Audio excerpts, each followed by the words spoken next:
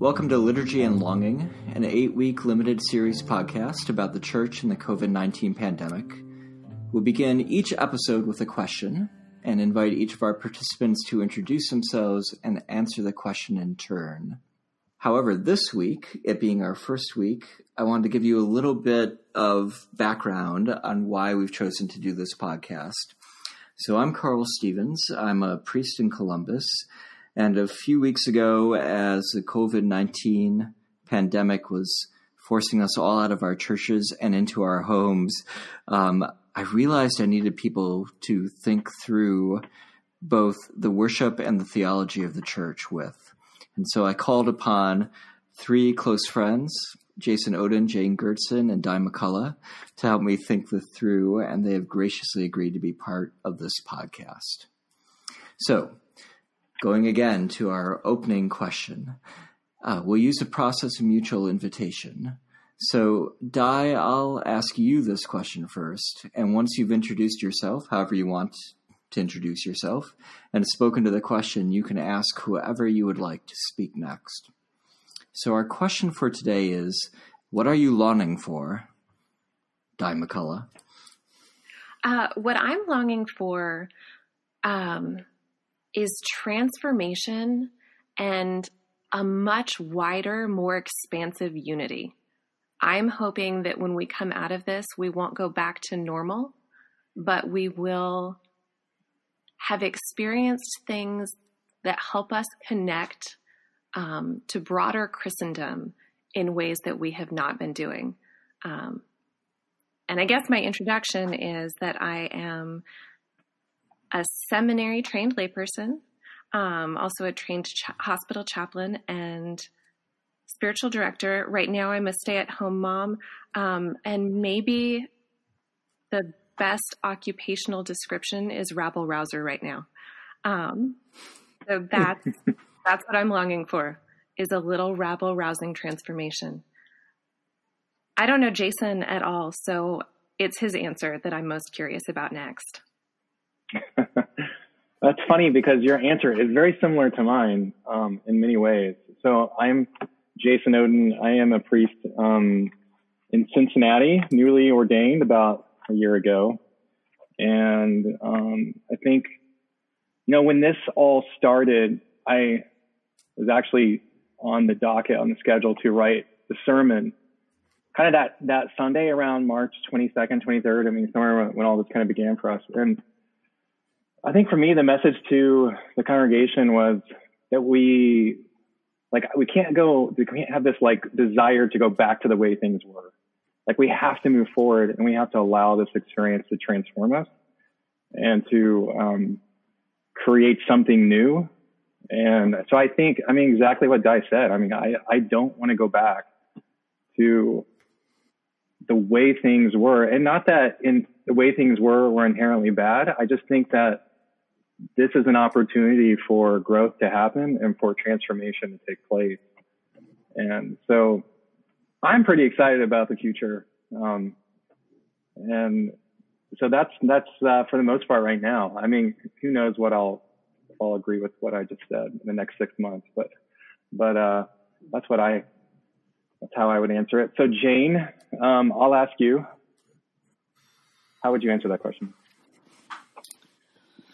Oh, well, I think, first of all, I am also an Episcopal priest and have been serving for the last 8 or 9 years on our bishop's staff here in Southern Ohio, dreaming of new forms of church, new ways of cultivating Christian community.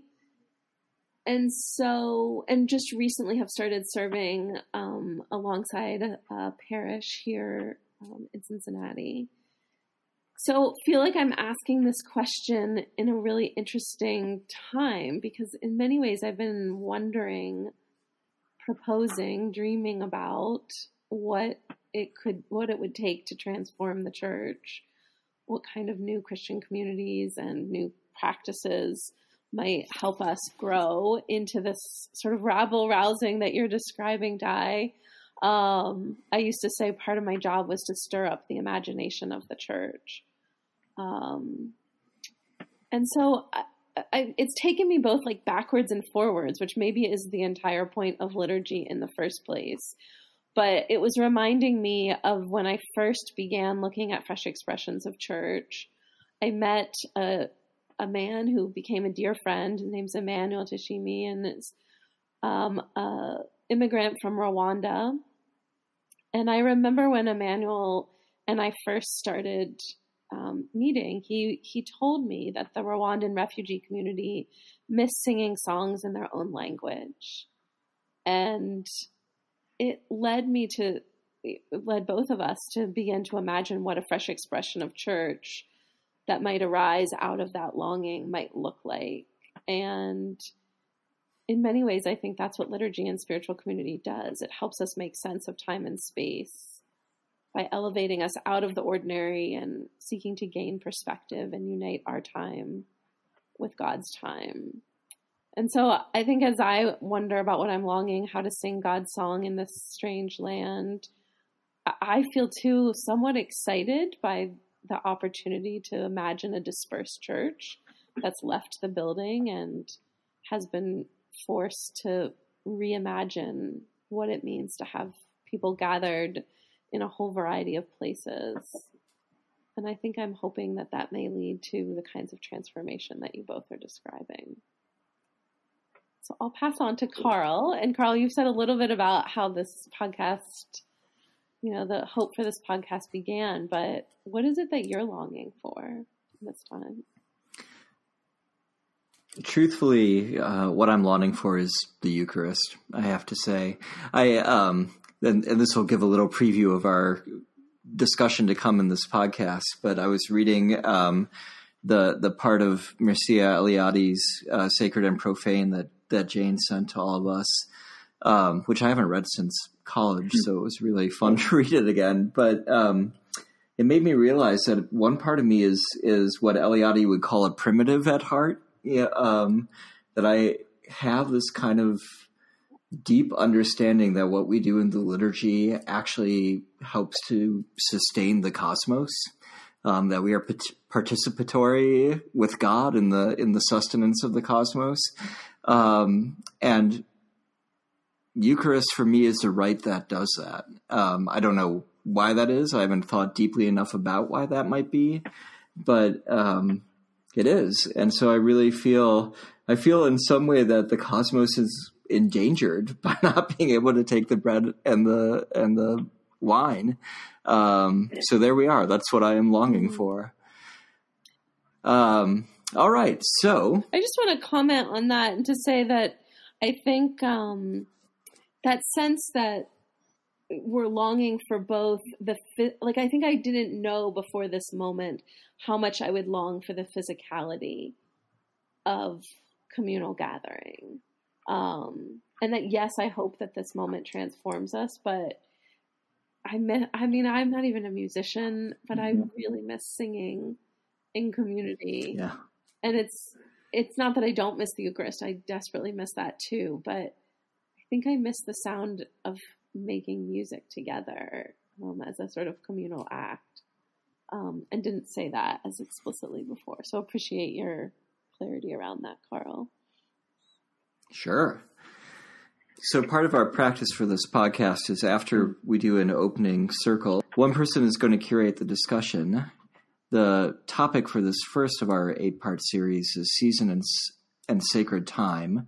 And Jane, you are our curator for today. So take it away, Jane. Yeah. Well, so I think we are beginning by just asking these questions about liturgy in the midst of this other time that we find ourselves in, which is the time of COVID-19, living through a pandemic, experiencing the reality of the world that we're in. And in some ways, I think it feels like we're living in some kind of perpetual Groundhog Day. Like, we could just keep repeating the same thing over and over again. I think it's somewhat humorous that when this all began, people began posting on social media, like, today's Tuesday, just in case anyone's forgotten. And in other ways, it sort of feels like the clock has stopped. Like time has either stopped or slowed down. And so I guess I begin by wondering how we're processing time right now. In the church, there's an ancient tradition of marking the hours with prayer. And I've seen lots and lots of people of faith kind of picking up this ancient tradition of prayer at certain points in the day. And yet I think we also more recently have, as the church, have processed time by moving through the seasons of the church year. We talk about that as a liturgical calendar, but in many ways, I remember a child once calling it God's clock. But this circular kind of cyclical coming and going of the seasons. And so Advent sort of representing this anticipation, and Christmas season of a kind of birth, and Lent as a time of turning back, Easter offering us new life, and moving into the seasons of Pentecost and ordinary time, and then returning to Advent as we keep going around the circle year after year. And there's also feasts and holy days. So we literally have just finished Holy Week, following Jesus through his final days, entering Jerusalem on Palm Sunday in celebration, and sharing a final meal with his friends, praying in the garden, being arrested and then executed and put in the tomb. And finally on Sunday, experiencing the empty tomb as a church. So I'm thinking about this question the other day and why it matters particularly to me. That's one of the questions Carl encouraged us to ask. And I think for me, it's because I tend to be much more of a Kairos person than a Chronos person. Like, I'm really bad at schedules and keeping track of time and being on time. Not as an excuse, but just definitely a weakness of mine. It's just not a natural skill for me. And I feel like I just tend to pay attention to what's happening in the moment. I actually have a memory of being a child and my mom calling me over and over and over again, and I just didn't hear her. So, and even today, my husband will be talking to me and I'll realize I've just not heard anything he said, because I can get lost in things like a book or a conversation or prayer or just being in the moment. Yeah, I think for me, the work of being a leader of a spiritual community is in noticing, like really paying attention to what's happening, both in ourselves and in the community that we're a part of. And I think the times I lead best, at least, is out of a deep knowledge of what is needed right now and of paying attention to the present moment. And I also was remembering a time when I was in a spiritual direction group, and the spiritual director asked us to reflect on whether we were finding ourselves as we thought about the seasons of the church year, and especially in these holy days that we've just gone through. If we find ourselves in the garden, or perhaps suffering on the cross, or in the tomb, or if we're experiencing the resurrection in our own lives. And being willing to acknowledge that sometimes our interior space may not always match the exterior, that the season we're in our own personal lives perhaps isn't the same as the season that the church is in or that other people are in. So I guess I want to invite you all to reflect on these questions. And maybe just the question is, what time is it now? Either for you personally or also for the community that you find yourself in as you think about this time that we're in. Perhaps you could answer it based on like which of the seasons you find yourself in, or even kind of what time of day is it? You can kind of answer that literally and or figuratively as you feel called, but what time is it? So, right off the bat, the thought that I have about what time I'm in, I guess, if I was going to use the four locations that you use, I'd probably have to go with the garden.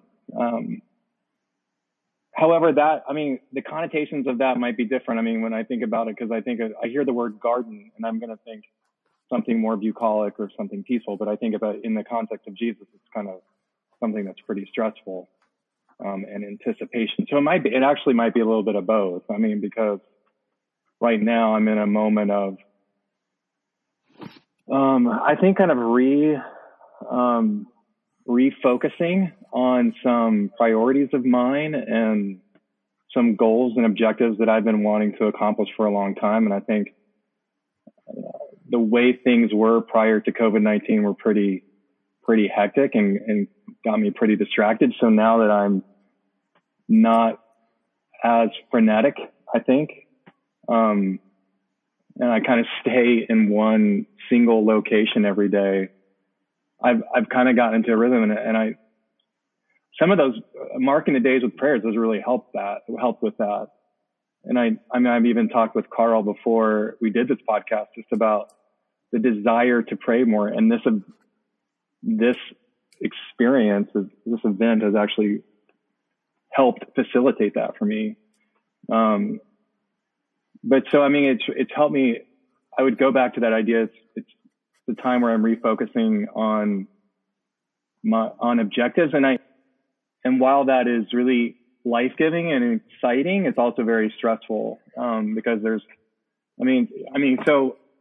not a secret. I know a lot of people probably don't know this about me, but in the midst of everything that I'm doing, I'm also writing my dissertation, particularly on, it's really about pilgrimage and sacred space, but particularly how Paul, the Apostle Paul, would have engaged in pilgrimage to the temple. And the assumptions that we have when we look at Paul, and we have all these assumptions that, of course, he wouldn't be engaging the temple after Jesus. So that's my research. So, focusing on that, sometimes it's amazing to me, honestly.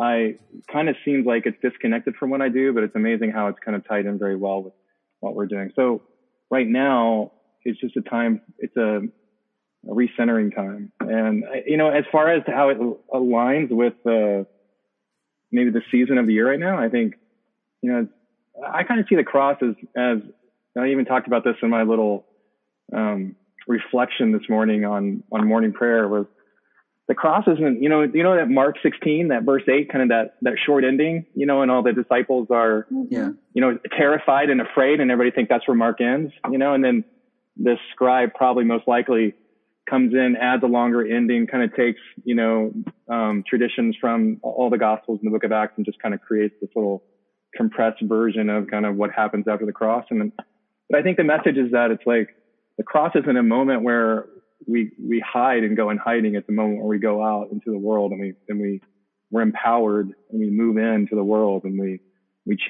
change the world, from Jerusalem out. And so, it's also a moment I feel like this is a moment where I'm kind of I've recentered around the cross and moving out, and, and the resurrection is propelling. So I don't know. That's where I'm at right now. I don't know. What about you, Di? I'm thinking of it in two different ways. The first way that I'm thinking of it is, so the congregation that I worship with is between rectors right now. We're actually between all clergy right now. I spent about half a day singing "You Picked a Fine Time to Leave Me, Lucille." But that means that when I'm thinking about time, I'm thinking a little bit about seasonal time, and I want to speak to that. But the first thing that I'm thinking about as I'm trying to be supportive of my fellow congregants is that we all have a different internal orientation to time. Some of us are kind of rammy and looking forward to the future. Others of us are seeking security in a really stable present. And there's that third group that's looking back with longing. And as I'm trying to navigate with my fellow worshipers this weird time of COVID-19, it's been really important to me to try to be sensitive to those inward facings of the people around me, because if I only speak from mine, I'm going to lose people. So that's one piece of the time bit. My natural inclination is to put my shoulder down and push really hard forward. But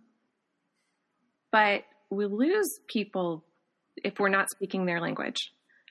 So how we are oriented to time is really important to me right now. But the time that it feels like, the seasonal time that it feels like to me is Easter. But I think Easter is chaos and confusion. I don't think it's ribbons and new dresses and a tidy lawn with plastic eggs. It's not clear. We still don't all agree as Christians on exactly what the cross and resurrection means. There are several different theologies of those things. And there's nothing about the gospel that suggests to me that life with Jesus is comfortable or uncomplicated. And I think that if we're looking to ritual or to the liturgical year to provide those things, we might be in trouble. So I think we're in Easter. But in Easter, Jesus, there's resurrection, but then Jesus is gone again. And none of the things that we thought we were being saved from have passed away entirely, except death. And even that, we don't have a full understanding of how it works. So I do think that we're in Easter. I think something transformative is happening, and I think we have no idea what's going on. And I'm really hopeful about that. So that's where I am. How about you? Yeah. Well, that's really useful, Di, because what I was thinking about was when I was a somewhat emo young man, I used to joke that I wanted to live in the Church of Eternal Lent because it was a season that most fit my interior disposition. I liked the gloom. I didn't really like the gloom, but I felt the gloom within myself. So when I would go to church and feel gloom, I'd be like, oh, I'm not alone. And this gloom is sanctified by God and it's all okay. Which I still believe. But what I've been sitting here realizing is, I am no longer that person, and Lent is no longer the season that I would adhere to internally. I think Easter is the season that I adhere to internally more than any other. So it's really helpful, Di, to think like, yeah, Easter is chaotic. I think I adhere to its placement in the season of the year because I associate it, with warm weather and walks and flowers blooming. And if I were in Australia, for instance, I don't know if I would have the same kind of mental and spiritual alignment to it as the season. But there is something about, it's so, like I've been noticing the trees on my walks, and some of them still have last fall's dead leaves clinging to the branches, which maybe is symbolically like that chaos you're speaking of, that it's all sorts of things mixed together. There is actually no hard break between Lent and Easter. Yeah, I definitely agree with that.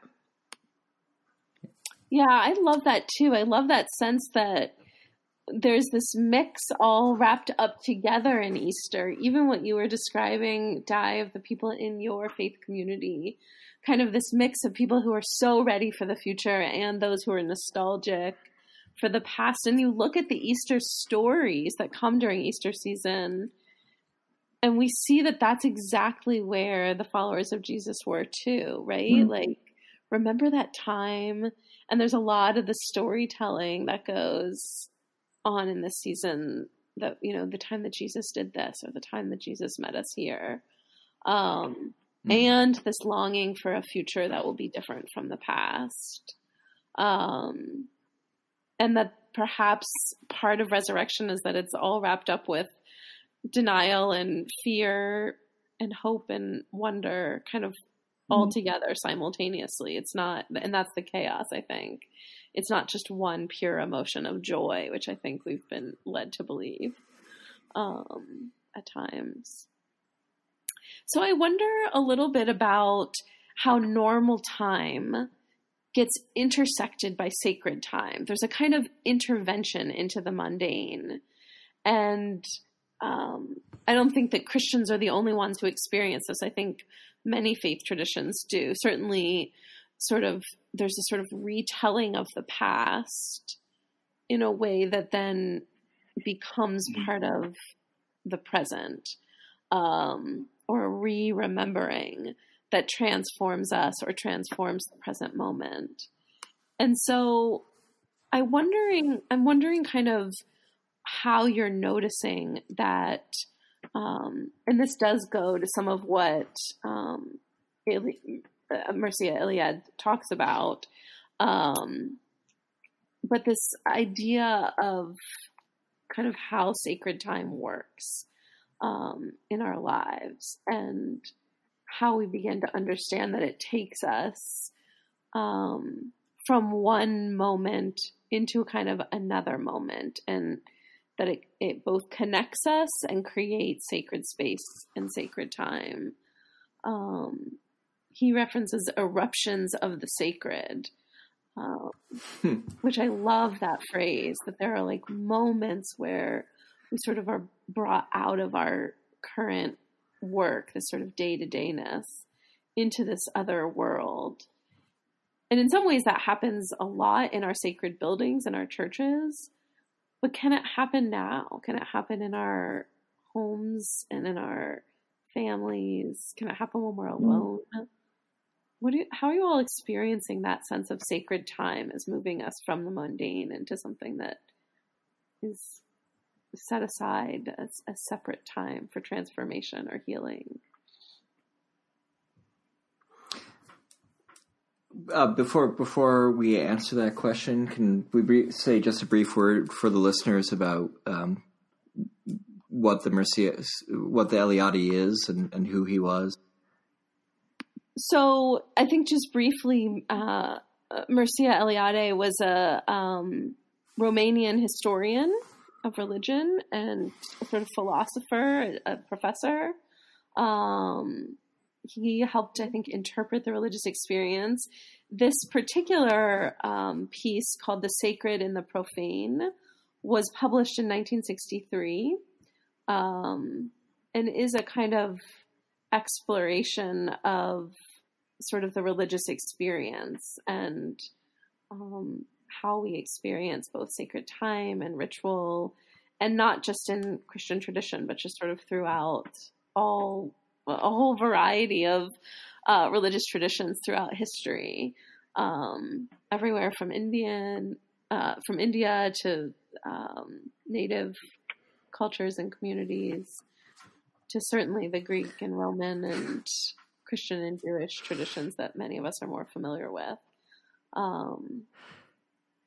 Right. I was reminded when reading it this morning that he has some sympathetic words to say about cannibals, which I found. Oh yeah, I forgot that was in there. I was thinking, like, should I include this? I mean, picking which pages was the most helpful. There's a lot there, so I was like, I'm just going to pick like 6 pages, and that's probably sufficient. And if people have read it before, they'll remember back. But yes, he is. And, it's certainly written with a lot of masculine language and things like that represent a former time to a certain extent. But there's a lot of wisdom there, too.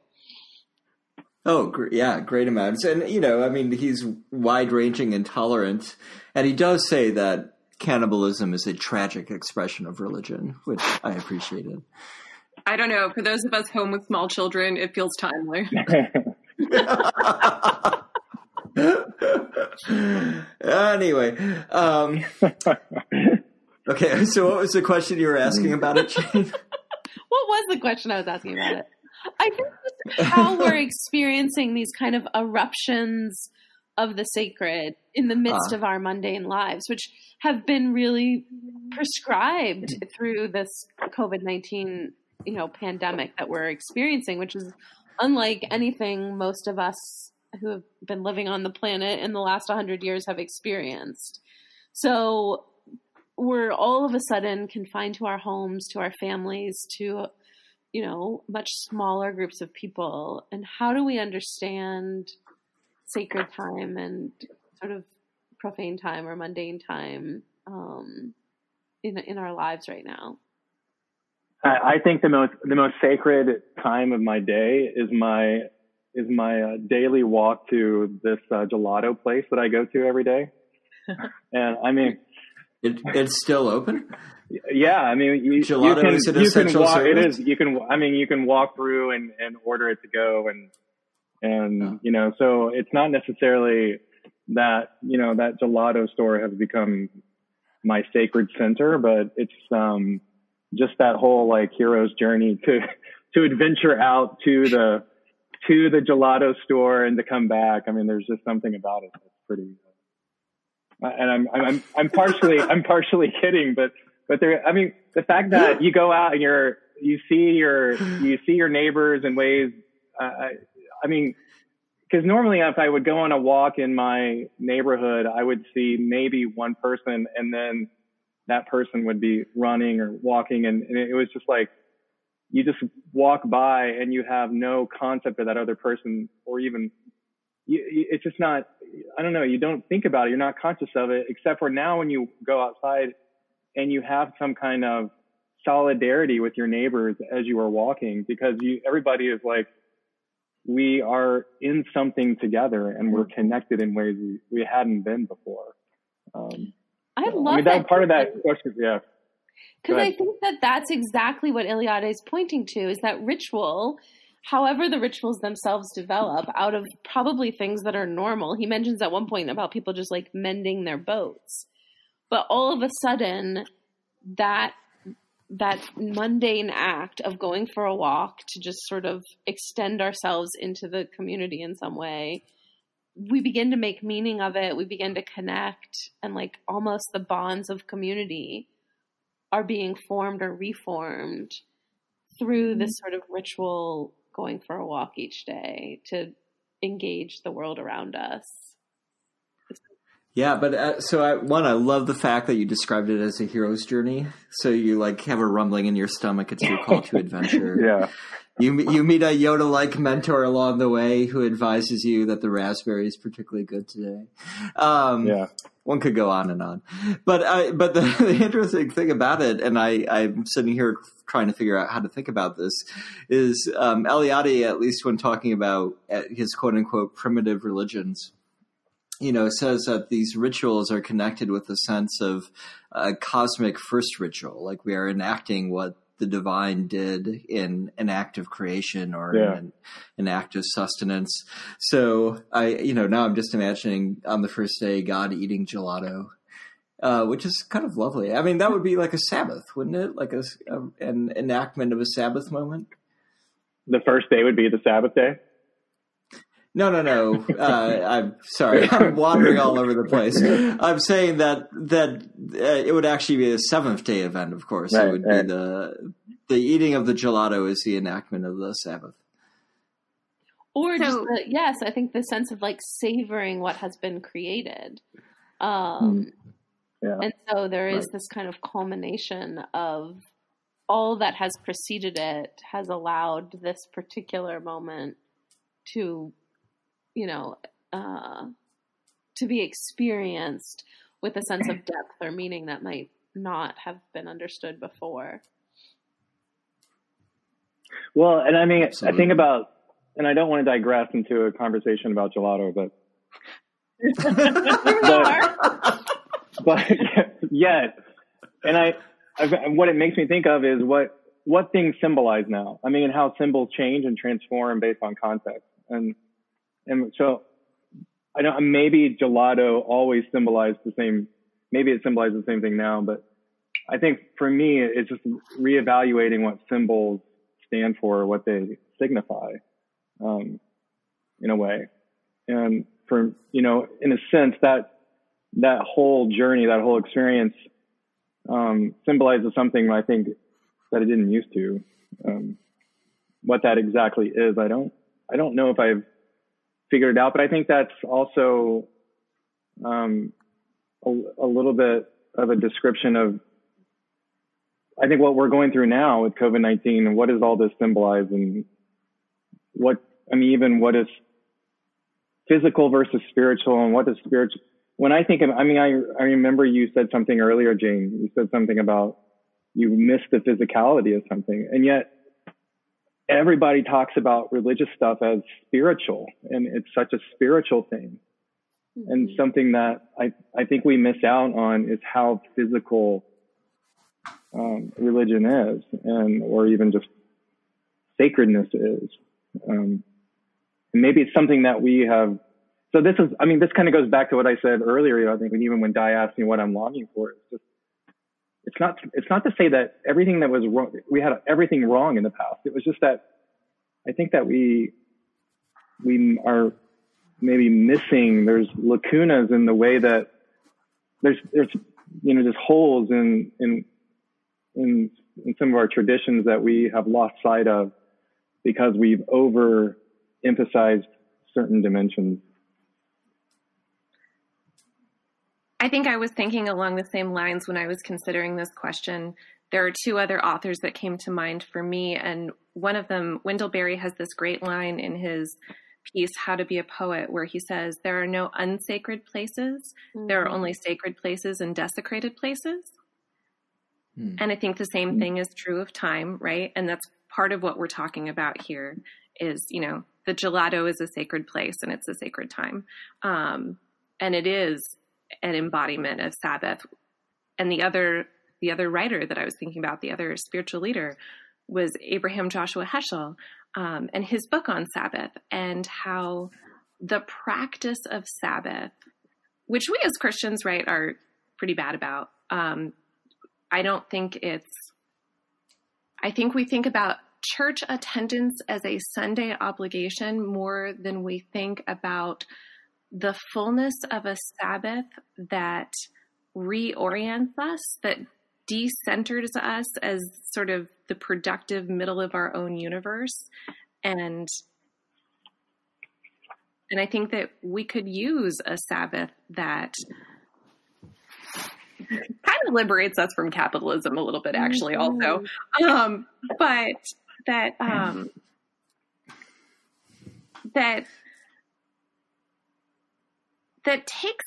lets us be physical humans, that acknowledges our physical needs and releases us from some of the obligations that we take on that aren't real needs. So I think when I am thinking of rituals right now, Sabbath is really what's coming to mind. And it's partly coming to mind. I just said I have a small child at home. There's no respite right now for a lot of us. And my household is really lucky. My husband can work from home. I am home with our little one. Everyone is safe. Everyone is healthy. This is the best case scenario, and it's hard. But if we were to observe Sabbath in the way that I think it's intended, which is fundamentally liberatory, that's where some of the transformation comes in. Absolutely. Yeah, and I love your reference to this sense that, at their best, rituals disorient us to reorient us. That at the heart of Sabbath practice is this disorientation to the world as it existed, so that we are reoriented back towards what is of value and meaning in our lives. So I wonder, to take that idea of this moment we're living through, which is some kind of strange Sabbath and yet still longing for Sabbath, what are you noticing about liturgy, and this is kind of the question of this whole podcast on some level, but what's working, what's not working in this time of COVID-19, what's shifting in ourselves and in our homes as we reimagine liturgical practice that meets the needs of people right now. Because I think you're right, Di, that I think people began to think about, we have to go to church to do this thing. And what is the thing actually creating what we imagined it would? Or is there something that we're being asked to do in this time that's changing us in a different kind of way? I don't even know if that question makes sense, but it totally makes sense. So, as you're talking about about Sabbath in particular, and I'm very glad our conversation has ended up focusing around that, because I've been working on some writing about kind of Evelyn Underhill's stages of mystic development, which I'll talk about a little bit next week when I'm the curator of the episode. But there's this moment where one needs to embrace purification habits or methods or standards or ways of being, practices.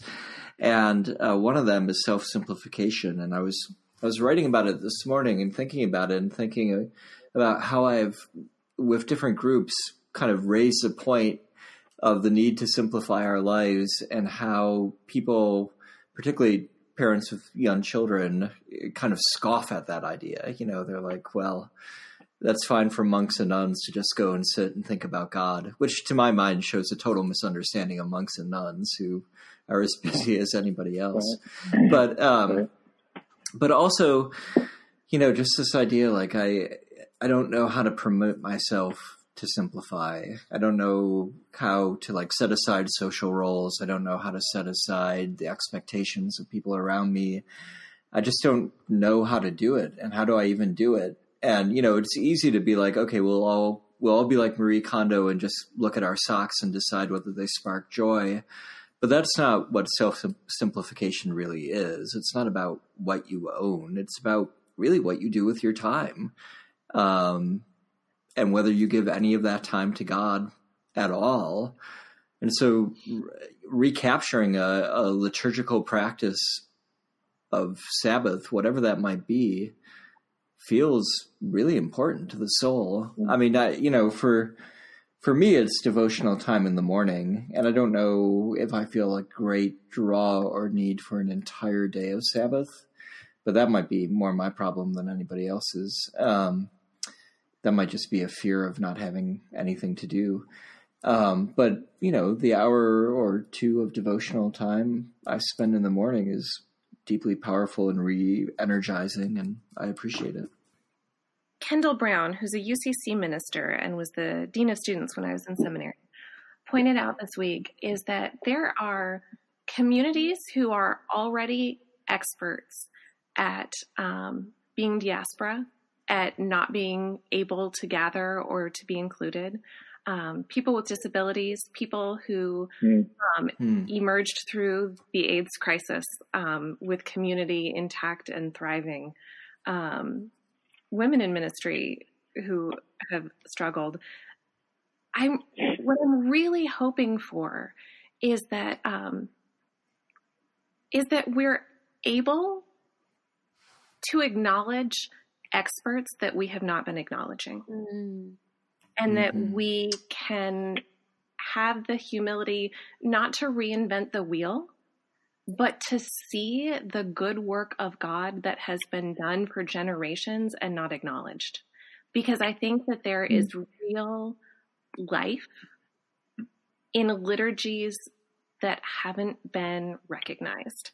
So that's where I am. There's some in the home, and that's a struggle for me too. And that's something that can grow. But what I really want is for that whole breadth of the church to be seen, and for us, particularly those of us whose voices are heard more easily, to recognize other leadership. That I'm glad that as we're coming to the end of our episode, we have that point made. So what you're painting there, Di, is an eschatological vision. Oh, yeah. What would the kingdom of heaven be like? So we've been talking about past time and present time and sacred time and desacralized time, to use Wendell Berry's analogy.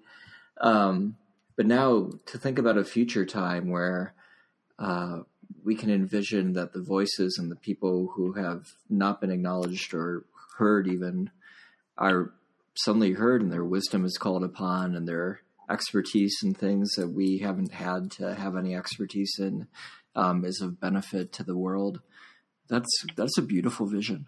It Yeah, so I think I was reminded that in the Bishop's Lenten series, he was referencing the way that our sacred stories shape our understanding of the world. And he was specifically talking about the festival of Sukkot, the Jewish celebration of booths, and that in that, the people that you have to have, the key is that the roof of the booth has to have holes in it so that you can see the stars. And that the reason that that the Jewish people do this is so that they will remember that they too were once homeless.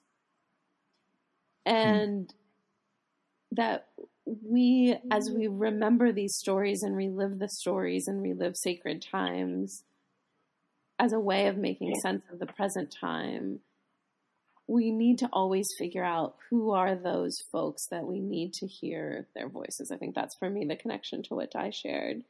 And that we find our place in the story that way. We find our way of navigating the present time by understanding both the past, but also, as you're saying, Carl, to point to a future way of being in the world. And I Jane, guess go ahead. Oops, sorry.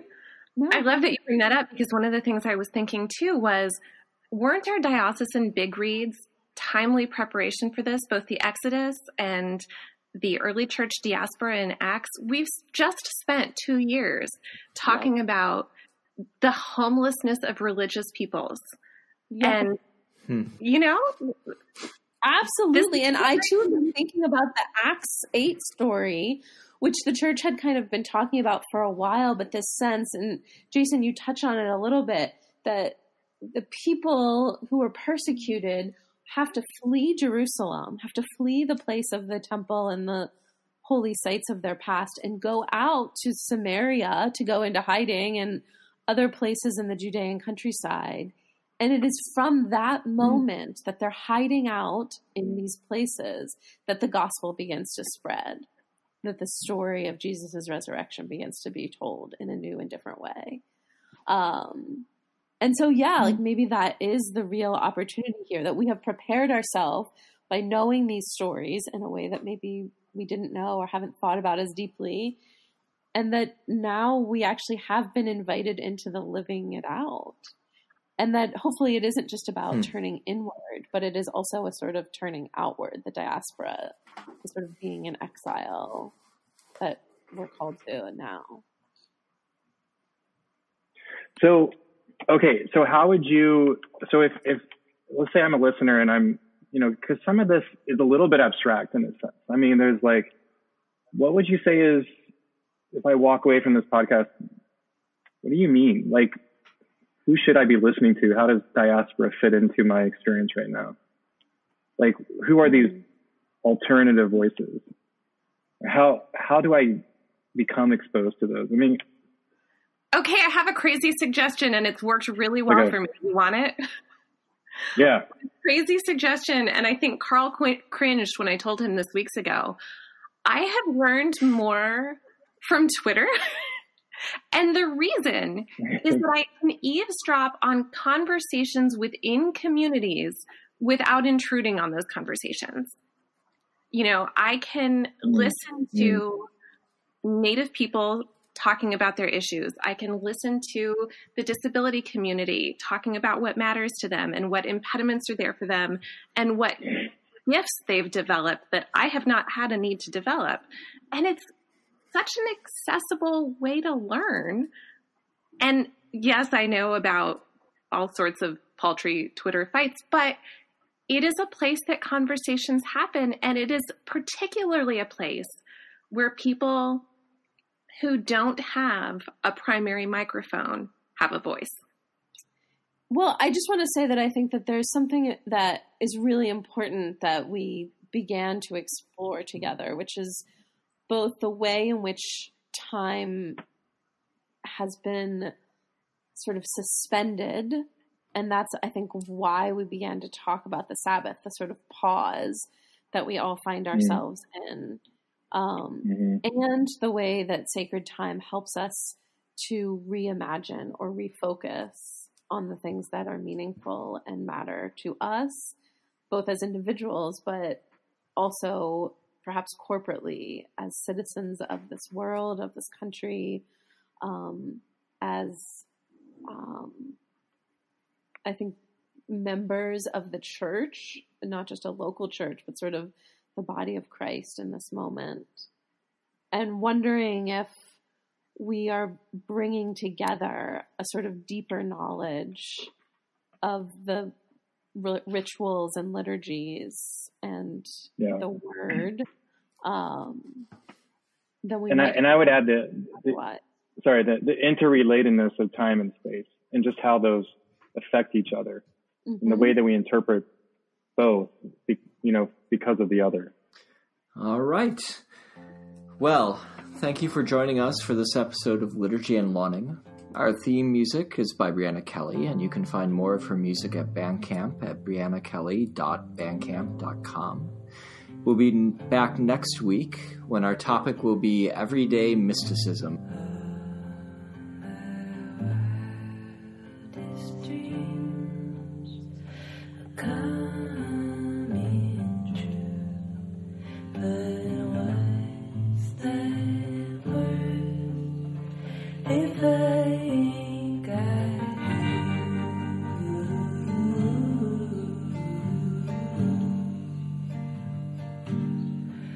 Oh,